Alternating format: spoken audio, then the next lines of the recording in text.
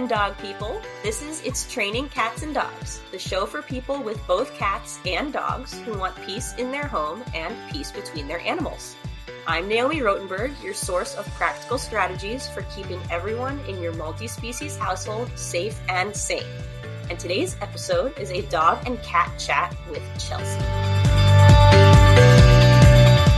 Thank you, Chelsea, for coming on the podcast and taking some time to talk with me about your pets. Thank you. It's nice to talk to somebody. So, tell me a little bit about them, what your current situation is, and what I can do to help. Yeah, so I currently have two cats who are very social and outgoing boys. My previous dog that I had was a old man Chihuahua. He got along with them great. They had a great relationship.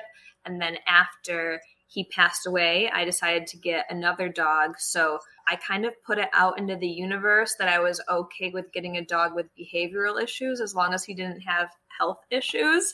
And I guess the universe heard me and they delivered. So I got Bucky, and he is a great dog, but he has some reactivity issues. We've been working a lot on that. And at first he was super neutral towards my cat. So I thought that was the perfect place to start. And then my cat started treating him like they treated Chico and would try to play with him or come up and bat him or get close to his face. And then I think he kind of eventually started to form a negative association with them. And then after that, it was a little challenging because they would end up chasing each other, and he kind of did some resource guarding of the bed. And after that, it was a little bit hard to get back to a base or a neutral. Got it. Okay, so how long has Bucky been in the house? So he's been in the house for a year since May, and then I would say in the last 4 months is when he started to just chase the cats off the bed or be a little bit more grumpy towards them. So is it chase them on site, or is if he's on the bed and they come up? What are the trigger points that tend to happen? First of all, what are the cats' names? Oh, Seal and Gus are the cats. Seal and Gus. Seal our art. Seael, the animal. Got it. Yes. And then Gus.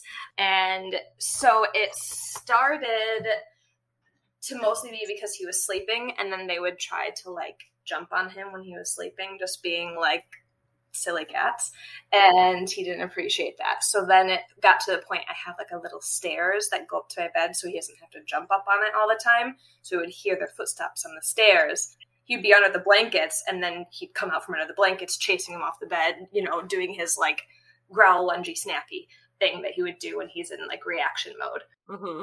And that's kind of gotten a little bit better because what I've started doing is just, he sees the cat start to walk up in the bed, I toss him a treat, just doing some reconditioning with them, hoping that will help. And it does help. He has gotten better with them, but I just think they need more of a relationship building type of things to kind of get, because they were neutral, and then that just makes it so easy in my thoughts for him to tip to negative, but he doesn't really have a positive thought process of them. Yeah. So what's really interesting is you're doing some reactivity training with him outside of this, so we can touch on that a little bit. But what is fascinating about what you have chosen to do is where they come up the steps and he gets a cookie is classical conditioning, right? Good things happen when cats come up the steps. However, I think what I heard in your voice, you're it's working. Yeah, exactly. There's a step that's missing. There's something that I'm just that's not quite there yet. Yeah. So my initial thought is, yes, cookies are good, but is that what he wants in that moment? Oh, right. He really might like food, and that's wonderful, but if the cats are still encroaching on his space while this is happening, you're unlikely to get that full positive association because he's kind of conflicted. He's I like cookies, but they're still there. Right. Maybe they're not bothering me as much, so it's better, yeah. But it's a little furrowed brows yes. that he probably, you can picture his face, yes. right? He's yeah, I got a cookie, now what? Yeah. So if we think more about like the functional reinforcers of that situation, we can take a step back and say, like, can we just tweak that procedure a little bit to hopefully make it a truly positive experience for him rather than meh? Yeah, absolutely. Yeah. So let's see if we can get this straight. So this is one particular situation that we're going to focus on. I'm sure there are other areas. This is the one that's just a little bit more challenging. Sticky spot. Yeah. Okay. Good. I love working on sticky spots. They focus me. So we have a great precursor, which is kitty cat feet up the steps. Right. So kitty cat feet up the steps, and his bed is right there. Correct? Right, yeah. Is it like right there? Well, like, so it's just up to, he usually is just relaxing on our bed. Okay, so there's no like bed on bed. No, yeah, no bed on bed. He usually just kind of stays up into the top middle. So there's a foot or so, a couple feet, yeah. Okay, so I don't know what your house looks like. I don't know what your bedroom looks like. But is there a way that we can make it easier for him to choose a spot on the bed that is slightly further away than the steps? So like if he prefers sleeping near your pillow, for example, if you put the stairs at the foot of the bed, then you've just given yourself an extra 3 feet. Absolutely. You could also, if he likes dog beds otherwise, you could actually put a dog bed on the bed to indicate to him, like, this is a good spot to hang. And if it happens to be further from the stairs, you have a little bit more leeway for this. Now, why are we starting with that? Because we want to set everyone up for success as much as possible, because the functional reinforcer that we're looking for is that if cats are coming up, they do not bother me. Like, they stay further away. And so if he is further away from the coming up the steps cats, then he's going to be less likely to feel like he needs to react immediately. The next step would be, can we encourage the cats to leave him alone? And so I would actually be focusing on when the cats come up the steps, having them head to a specific other spot on the bed, get reinforced for that, and he also gets a cookie for staying where he is relaxed. So we're still using your cookie idea. Yes, he likes cookies. It's obviously working enough, right? You're seeing some improvement. So we do want to keep that cookie aspect of it. But we want to also say, okay, cats, you don't get a free pass for being annoying. They've got no shame. They just are like, oh, you're mad at me? That's fine. Let me come up closer. So yeah. Right. And so a relationship is built on trust and predictability, right? So if he can't trust that they will listen when he is screaming at them, they're not going to have a good relationship. So we need to teach them, the cats, that when he is giving off all kinds of FU signals, that they should back off. Now, we have a little bit of like annoying little brother syndrome that seems to be happening a little bit, where it's like back off is hilarious and not actually scary. So that's when you actively reinforcing them for backing off comes in. You're the parent who says, all right, annoying kid, you know, obviously like your sister could be, well, he's a brother, but your older brother is mad, right? Come over here and watch TV. Get out of his face, right? So if you think about it like that, you basically have doubly reinforced Bucky for remaining calm with both the cookie and the cats coming up but moving away from him. How does that land? That seems possible. My cats are, like, I don't work on a lot of specific training with them just because I haven't, but they are willing to, and they could definitely, I think, make that happen. Yeah.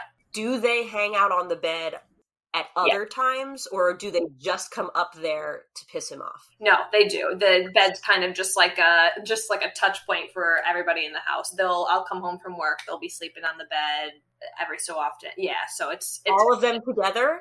No, not all of them together. When I'm not home, I keep them separate just for a safety sake, just to be sure. But they've been on the couch all together at once. It's kind of like specifically the bed zone is where things are otherwise. They do have some like other random I always wonder if they have a gauge on Bucky's body language. You know, if they're walking past him and he's getting nervous of them, he'll just kind of like put his head down and slink and try to make himself seem small. And I always wonder if the cats get that, like if they can read dog body language or if it just doesn't come across to them.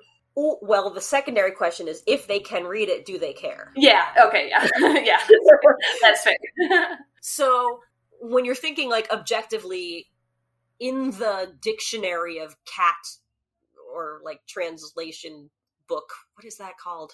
I don't know. The book that is like this language to this language. Okay, cat to dog language. In that, cat and dog body language when they are stressed and kind of like trying to make themselves look small, similar. Yeah. Like it's not completely like diametrically opposed. Right. So they probably at least recognize some semblance of it. And they've had a bunch of interactions to be able to like, see, okay, when he does this, consequences X, Y, and Z happen. The question is then, do they see those signals as relevant to affect their own behavior? Right. Either to move away or to say, yes, he's feeling weird, I'm going to pick on him. Pat him on the head, yeah. Right. And, we love our animals. We can like to think that they're, not assholes on purpose. And most of the time they're not. Oh, but the cats, they get some fun out of it. Cats really just love, that's why I love cats. That's why I always thought I was a cat person until I had a dog. And then I had a dog who's like, let me please you. And I'm like, what? Like, you don't just want to get in my face all the time and yell at me? Yeah, I mean, there is something not uniquely cat, but there is some cats who are just like get off on the ridiculous reactions that they can get from other beings. That's probably not all that motivates them, but in certain situations, I think that's just like it's just for the funsies of it. For sure. So what I would like to do is to try to have you be looking at Bucky's body language. Yeah. And when you see those precursor behaviors, before the cats get that gleam in their eye, either step between them or call the cats away if possible. That might mean working on their recall. Yeah, they know their names well. It's just having them want to come to me. Right. And it could be something as subtle as just a head turn away from Bucky will help him feel more comfortable. Yes, and it also might distract them from their original pursuit of his face. Yeah. But it might not have to be a full recall, although that is a really good skill to have, and it will be fun for them to learn. So that would be my like training recommendation. Okay. For your kind of general purpose, Bucky wants space, cat's not giving him space scenario. Yeah. The specific version being our protocol that we talked about for the bed. One other thing that you do, instead of it being a kind of reactive thing where you see cats going up on bed, you treat cats where they should be and you treat Bucky where he should be, is that you set this up on purpose in a way that is controlled. So you're not being like, well, let's just see what happens. Yeah. So you mentioned that they have been on the bed, mostly the couch together. I'm assuming that you were in between them. Yes, I was in between them. There's times where they will like choose right and know that they can sleep next to Bucky as long as they're not in his face. Like that's the part that gets him set off, is like the front facial contact. So they'll come up and they'll turn, and so they'll just be butt to butt sleeping together, touching each other, and they handle that just fine. And it's the other part is so hit or miss now because there has been improvement and then there's not. So it's like sometimes it'll be fine and then sometimes he'll react. So that's kind of the hard time where I do the thing where I'm just like, let's see if this is going to be a good time or not. And then without actually, like creating a plan. Right. So here's the plan that we could do. One is to actively work on getting them good on their like specific bed zones. So like if they were going to be on the bed, they're going to choose their zone most often. Not all the time, but you know, it seems to be their go-to place. And then I would have time during the day. I don't know what your work schedule or whatever is, what your life looks like, but where you're on the bed in between them and Bucky is up there, and then you actively invite the cats up while Bucky is already doing something. Yeah. Whether he's doing a chew. I don't want him to resource guard that if he does. Right. Does he? He does not. I usually just, when I feed them separately anyway, so I don't like know how he would be with them, honestly. But like with me sitting on the bed, if he has a chew, there's no sort of resource guarding there. So it's not a huge issue. I'd have to test it out a little bit more for safety's sake. Yes, so I would, and it doesn't have to be a chew. It could just, depending on whether he just likes snuggling next to you, like that could be enough. But really just being like, okay, the cats came up when I asked them, so you know exactly when to start reinforcing. Yeah. You can then be like, great, now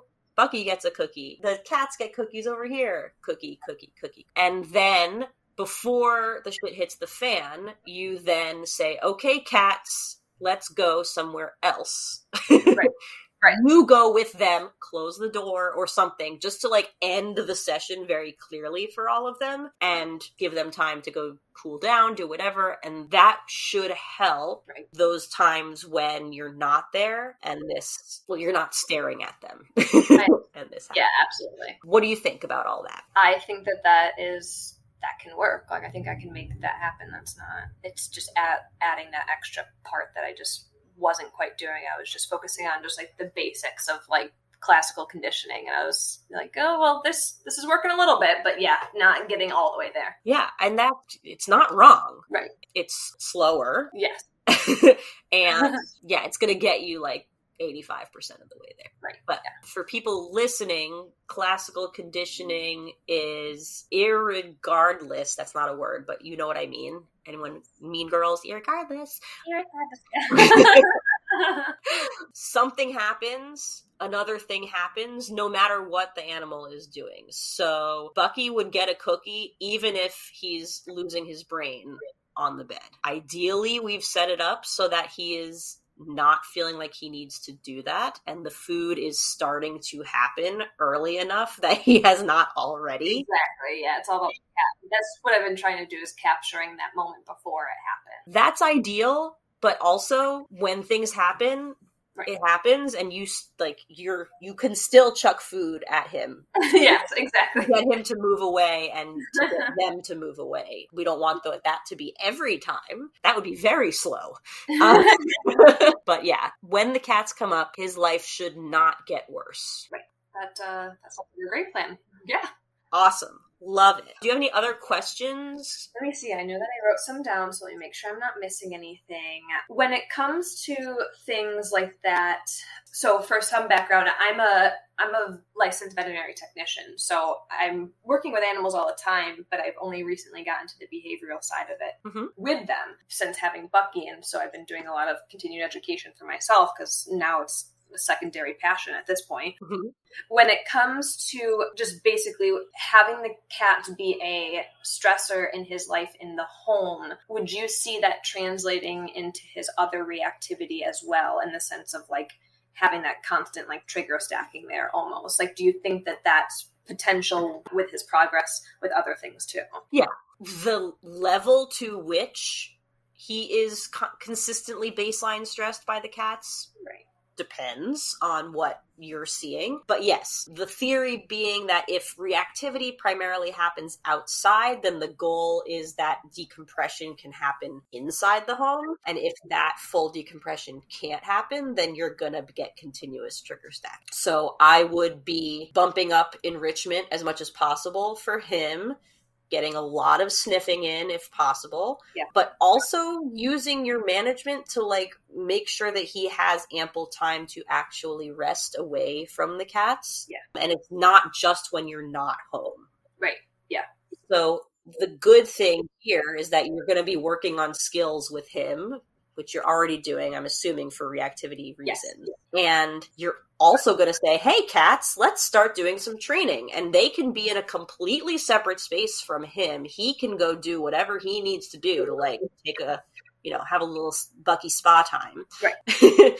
And they do not have access to each other during that time, even though you are home. So there's extra decompression built in for him. Absolutely. Which should help. You're a vet tech, so you are more qualified than me in terms of whether he has generalized anxiety aspects, if there's medication on board. But if we're talking about true trigger stacking with no obvious respite, then usually I would recommend medication be discussed if just the lifestyle does not allow for like obvious. Absolutely.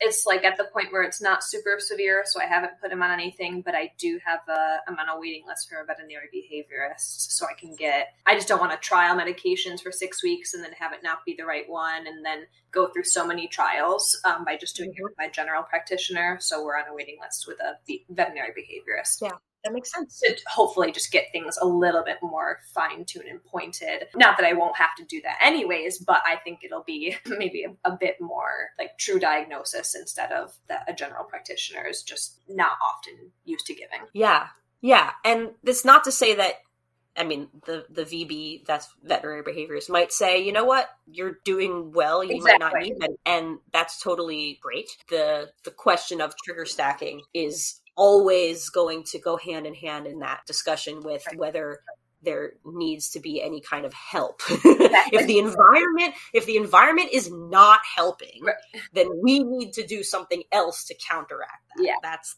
for sure. That's the easy way to think about it. Yeah. Cool. Well, I hope that he's not getting these like acute stress spikes when they're, invading his space, and you working on being able to have them get reinforced for moving away from him, just doing enrichment around the space away from him in general will help. And we should hopefully get that last hurdle for that bed thing. Thank you. I appreciate your advice. It's very helpful. It's like I feel like I think of everything, and then I talk to somebody who knows what they're talking about, and I'm like, oh, I didn't think of everything. It's always good to get a second pair of eyes. Thanks so much for listening. If this episode helped you feel less alone in your struggles with your cats and dogs, please subscribe so you don't miss any other episodes. And if you know someone who has cats and dogs and maybe they'd like their pets to get along a little better, please pass the information for this episode or any other episode of this show on to them. I would love for everyone in the world who needs this kind of information to get access to the show and be able to get the resources that they need. And if you want to do a dog and cat chat with me on the podcast, make sure to go to praiseworthypets.com/chat and you'll be able to head to my link and schedule a time. And that is all for this episode, you wonderful cat and dog people. See you next week for more It's Training Cats and Dogs.